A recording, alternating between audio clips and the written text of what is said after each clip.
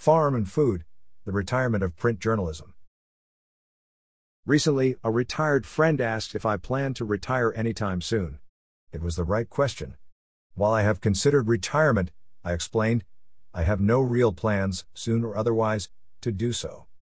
But, I added, the choice may not be up to me because I'm in a profession that might retire on me. It's no joke. In the last year alone, 2 newspapers that had long published this weekly effort closed and 2 others quit printing it after nearly 25 years due to bone-deep budget cuts. That's just the state of today's newspapers. According to research at Northwestern University's Medill School of Journalism, 360 U.S. newspapers closed from the start of the COVID-19 pandemic through mid-2022. If that shutdown rate continued through this January, roughly another 150 have closed since. Which means nearly 3,000 newspapers, 1/4 of all U.S. newspapers, have closed since 2005. That clobbering has made print journalists nearly as rare as coal miners. According to the Pew Research Center, the number of people employed by U.S. newspapers dropped from 71,000 in 2008 to 31,000 in 2020. That freefall was just slightly better than the coal mining industry, which, according to the Bureau of Labor Statistics, lost 46,000 jobs since 2012. We inky wretches aren't the only word shakers quaking. Digital and print magazine editors are keeping their heads low in their office cubicles, too. For example, Ezra Klein wrote in the January 21 New York Times, in the last few months Sports Illustrated has just laid off most of its staff, and web news giants like BuzzFeed and Jezebel closed, while HuffPo, Vice, and 538 pared back staff in Reach. And all continue to lose readers, advertising, and revenue. The only thing all forms of journalism seems good at nowadays is bleeding money. Ideas to stem the flow are many, varied, and cheap.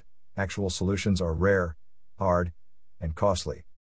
A decade ago, the best one appeared to be white knight billionaires wanting to own trophy pieces of American journalism.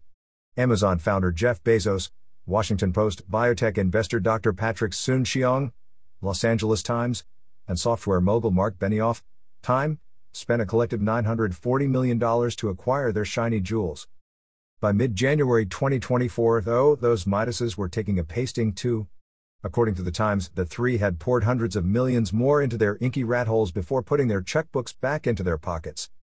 Even newspaper royalty isn't immune. On February 1st, Rupert Murdoch's Wall Street Journal laid off 20 journalists in its Washington, D.C. bureau. Wealth doesn't insulate an owner from the serious challenges plaguing many media companies, one longtime observer told the Times, and it turns out being a billionaire isn't a predictor for solving those problems.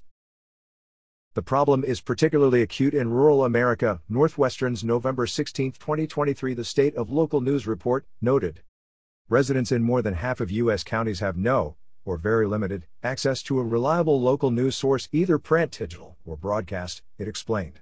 Moreover, there are 204 counties without any local news outlet and 1,562 counties served with only one remaining local news source, invariably a weekly newspaper.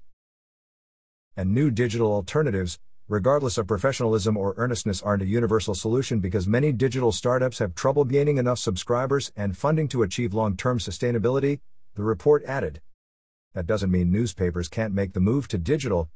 Many have and more are headed that way. A year ago, the report noted, 42 of the largest 100 newspapers delivered a print edition 6 or fewer times a week, and 11 of those largest dailies publish in printed form only 1 or 2 times a week. That future, less ink, more electrons, and fewer journalists, appears as irreversible as my age.